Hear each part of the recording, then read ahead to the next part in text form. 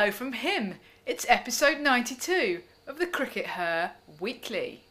Now Sid, we've been extraordinarily blessed with news this week. We've had the announcement of not just one, but two England squads. There's of course been the main, senior England Women's Ashes squad, and there's also been the announcement of an A squad that will be accompanying them. We'll come to the A squad in a minute. Let's start off with the main squad. What do you make of it all? Well, there weren't really any surprises, were there, Raph? Not I think really. that it was kind of interesting, actually, that some of the media kind of painted perhaps the inclusion of Charlie Dean and Maya Boucher as surprises, but perhaps they were just like reaching for things to write about, because really this is very much business as usual, isn't it? Yeah, absolutely. Yeah, I think it feels like quite predictable that those two players would be included. They both played against New Zealand. They both performed well.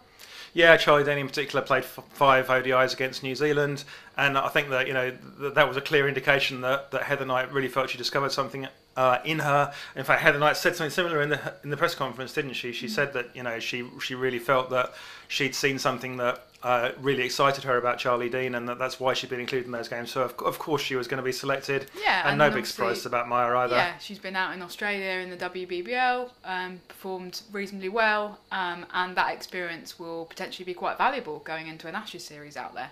Yeah, and England obviously think that she's one of their future prospects, and definitely is going to be I think an important player for England over the next 10 years. Okay. And Heather Knight has been talking a bit about England's approach. Yeah, we had the chance to talk to her in the press conference. I did wonder at first if she was now being sponsored by laundry detergent, because she used the word bold about 5 times. But then I realised that no, it's actually a bit of a different approach. Is this perhaps something perhaps a more of an Australian approach, Raph, perhaps influenced by the Australian coach Lisa Keightley? It's an interesting question, isn't it? I don't really have any insight into the extent to which Lisa Keightley will have influenced that it's almost a sort of cultural move, isn't it? Because traditionally the England women's captain would have not been quite so forthcoming, quite so vociferous about this type of approach as Heather Knight was in the press conference on Thursday. Yeah, she was talking about things like getting in the first punch. It was quite aggressive language. It was fighting fire with fire, she said, and there were almost shades of the Alyssa Healy, let's bring the bee back. I wasn't quite sure whether I'm allowed to say that word or not, but you know what I'm referring to before the 2017 Women's Ashes. Bring the B word back. Exactly, talking up things, and it's that kind of war of words that in recent times has defined the men's Ashes, I think, and we're moving perhaps a little bit more in that direction with the women's Ashes. Not necessarily any bad thing, and Heather Knight clearly thinks that the way to be successful against Australia is to say we're going to lay down a gauntlet and be really aggressive, and we're going to go in hard. And I think that probably is the right approach. Yeah, and they needed to do something new, didn't they? Because it didn't go too well in 2019. The Australians were all over them, and so perhaps a more aggressive approach is going to be what brings England success out in Australia.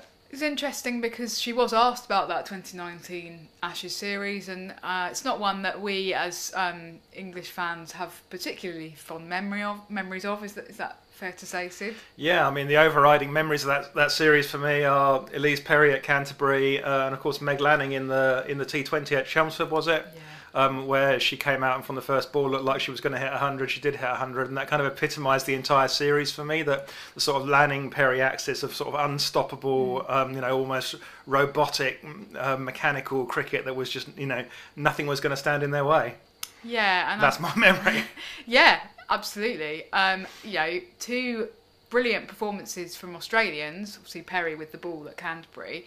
But to some extent, some questions to be answered after that series that maybe weren't necessarily answered, because it felt to me like Mark Robinson got booted out as the coach. He was the official ECB scapegoat, and that was that. And I still think that that wasn't a great way to treat him, and it wasn't a great ending to that summer, to be honest. Yes, I mean it's a difficult one looking back, isn't it? I do feel that perhaps they got rid of Mark Robinson too early, and I think that he had a lot more to give. I mean, he's gone back and his first major job since taking the England job, he's won the men's county championship with Warwickshire. Is that right? I know my men's cricket well enough to know that. So he's still got it as a coach, and I think that England missed out perhaps on another 3 or 4 years of him, but. Those decisions were taken. They're in the past. Lisa Kiteley's taken over the reins now. And, if we get a different England approach, if we get a more aggressive approach, then maybe that does help carry them forward to Ashes success. We'll have to find out. Yeah, Heather Knight was saying, we've really improved since 2019. And the thing that she particularly said that I thought was actually a little bit strange was, we've got more leaders now than we had in 2019. We've got more leaders now. Now, if you actually look at the evidence for that, we can talk about whether or not they're a better side, but to specifically land on that idea that we've got more leaders, they've got Nat Siver now as the vice captain instead of Anya Shrubsole. But I mean, we've previously talked on the podcast about the fact that Nat Siver's been made vice captain. We think for slightly strategic reasons, in the sense that she isn't really an obvious successor to Heather Knight for the captaincy. And so, to some extent, that decision was made almost to shore up Heather's position and Heather Knight's authority as captain. And we saw in the recent series, I think it was against New Zealand, when Heather Knight got injured and she missed the T20 leg of that series. And so Nat Siver was kind of standing in, and in the press conference I asked Siver something, and she just said, oh, that's not really up to me, I'm not the captain. And so the idea that England have suddenly got all of these leaders and they're just overcome by leadership, it just doesn't seem to me to reflect what I think's happened since 2019, which is that Heather Knight has stamped her authority over things and gone, I am actually even more of a of a captain who what I says goes than I was 2 years ago. That's how it feels like it's gone to me. Yeah, it definitely feels like that Heather Knight, this is very much Heather Knight's squad. It's the squad she wanted to take to the World Cup and to the Ashes beforehand. And I guess to a certain extent, she'll be held accountable for that ultimately, that, if it does go really badly, then the buck is going to have to stop with her. Potentially, although they haven't really got time to get a new captain in before the World Cup, so they're keeping going with this until at least April, aren't they? And then it's a very short gap until the Commonwealth Games to blood somebody new. So I think that yes, the buck does stop with her to some extent, but there is quite a big strategic gap now in terms of when you could actually insert a new captain. In a disruptive way. Yeah, you'd have to. I think. We'll see. We'll cross that bridge if we come to it. Okay. Should we talk a bit about the A squad as well? Because that's actually a bit more interesting than the main squad, isn't it? Yeah, and I have a few opinions. Unfortunately, Raf. Go for it, Sid. We're all here for your opinions. Okay. Shall we start off with Georgia Elwes? Let's talk about Georgia Elwes because all of the contracted players, apart from Katie George, who's still not fully fit, unfortunately. Are in the sort of the main squad, except George Elwes, who's been relegated to the A squad. And this is just odd initially. I mean, basically these two squads are going to be fluid squads. So they've made it pretty clear that some players from the main squad will play in the A-team matches in order to give them time in the middle and all that kind of thing, and opportunities to play. So there are definitely going to be movement between the squads. I suspect more likely to be movement down than up as they send people to sort of warm up in the A-team matches. Yeah. But the squads are going to have to be fluid. They're going to be, it's almost like one squad, except we've called it two separate things. So we're going to put Georgia Elwes, one of our most senior players, and we're going to tell her she's in the A squad, not in the main squad. What are you trying to say to her? Are you trying to publicly humiliate her? I mean, if they'd stood up and said, okay, Georgia Elwes is captain of the A squad, that might have been a bit of a different thing. But actually, you explicitly asked Heather about the A squad captaincy, and what did she say, Raf? She said, I don't know who the captain's going to be yet, and it's nothing to do with me. And I'm not exaggerating. That is almost exactly word for word what she said. I mean, I just don't accept that is true, I'm afraid, because she's the main England captain. The idea that they're not going to consult her as to who they're going to make captain of the A squad doesn't accord with my understanding of how things work within the England setup at the moment. But that's by the by. She basically said we haven't decided yet. So clearly they haven't gone, we're going to give Georgia Elwes the captaincy. Yeah, so it does. I mean, if you were Dr. Evil and you were going in there and going, ah, I'm going to make Georgia Elwes feel really bad. That's exactly how you do it, and it's just why? What was the point? Apart from if you had somehow deliberately wanted to make her feel bad. I just don't get. And of course, Georgia Elwes is herself. She's a lovely person. She's very much. She'll stay positive. Yeah, and she did some interviews on social media, and even more than that, the interviews on social media. But if she's not sitting inside going, what have I done wrong? What? Yeah. Then. Yeah, so that's the first thing. Okay. The second thing is that I'd like to have seen more younger players in there. Okay. So I know I keep banging on about Grace Scrivens, for example. And to be fair, there are some young players in there. There's Lauren Bell, there's Alice Capsey, there's Izzy Wong. There's some up and coming players. There's Bryony Smith in there, who I think should be captain of this A team. Okay. Who's someone. Those players have all got a lot of England games in front of them. We hope, barring injuries or whatever. Yeah. But I'd like to see more of those younger players involved and them given the real focus of this A Tour. Because the focus for me should be on giving people experience and doing this for the future. This is not for now, guys. This is for the future. So I think that Grace Scrivens should have been in there, for example, alongside Alice Capsey as another teenager, and is a really exciting prospect and someone that I think will play 150, 200 games ultimately for England. Who else, Raf?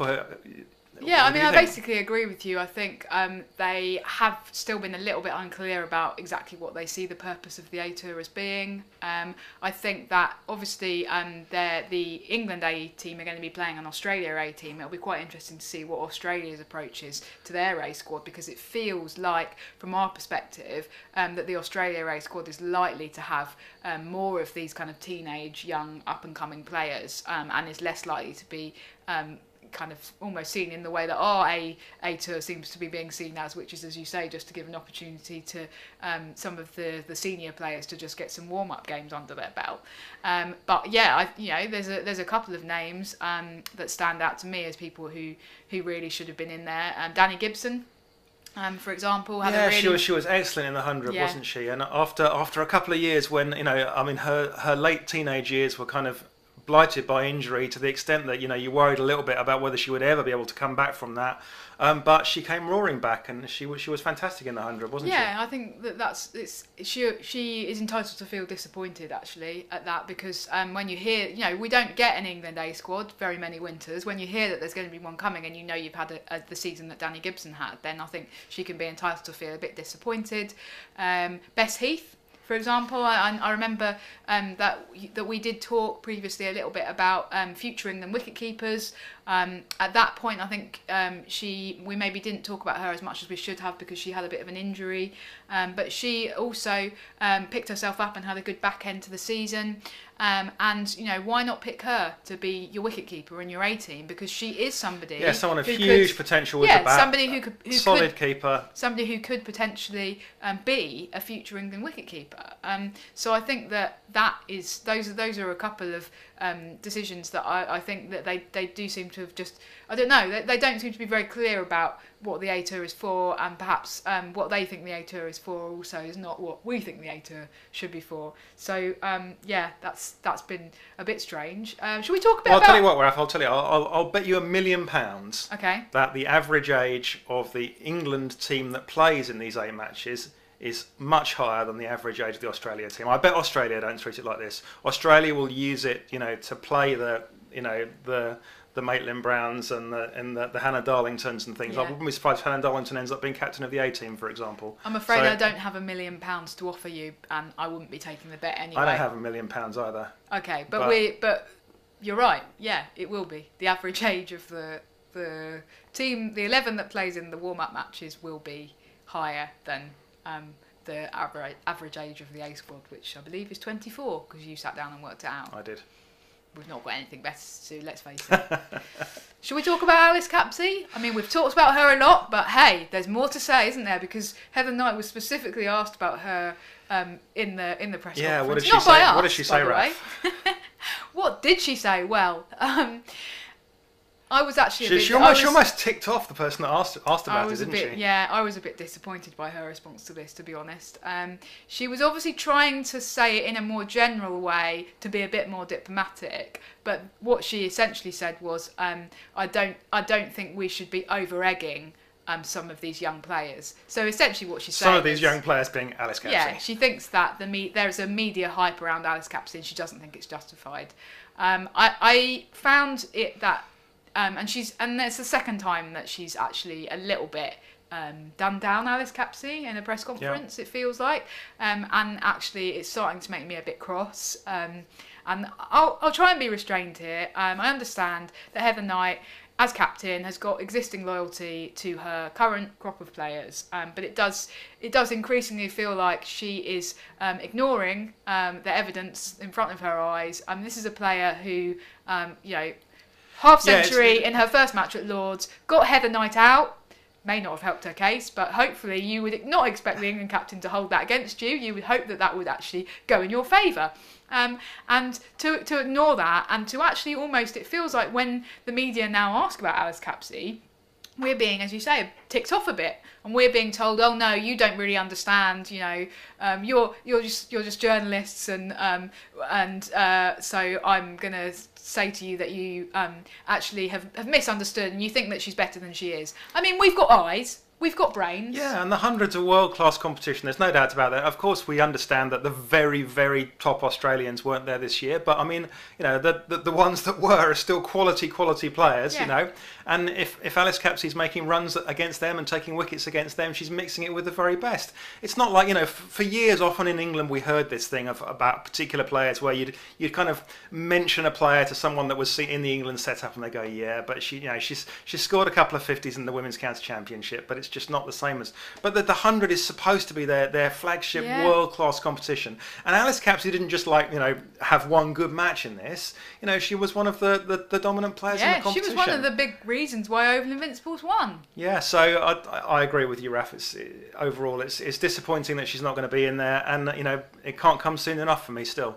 Yeah, great for her to be in the A squad, and I really hope that she slams this opportunity. Yeah, and just basically says, because I think for some young players, actually hearing the England captain say a couple of times in press conferences, I don't think that you're as good as people think you are, it's a bit discouraging. Hopefully, I think Alice Capsey is a young person of great resilience, and that won't have affected her negatively, but I think that's another reason why it's not really a great angle to take in press conferences, to be honest. Anyway, shall we wrap up there, Sid? Yes. Good. Okay. Well, I'm sure that we'll be talking much more about the Ashes in future episodes, so stay tuned. Bye for now. Bye.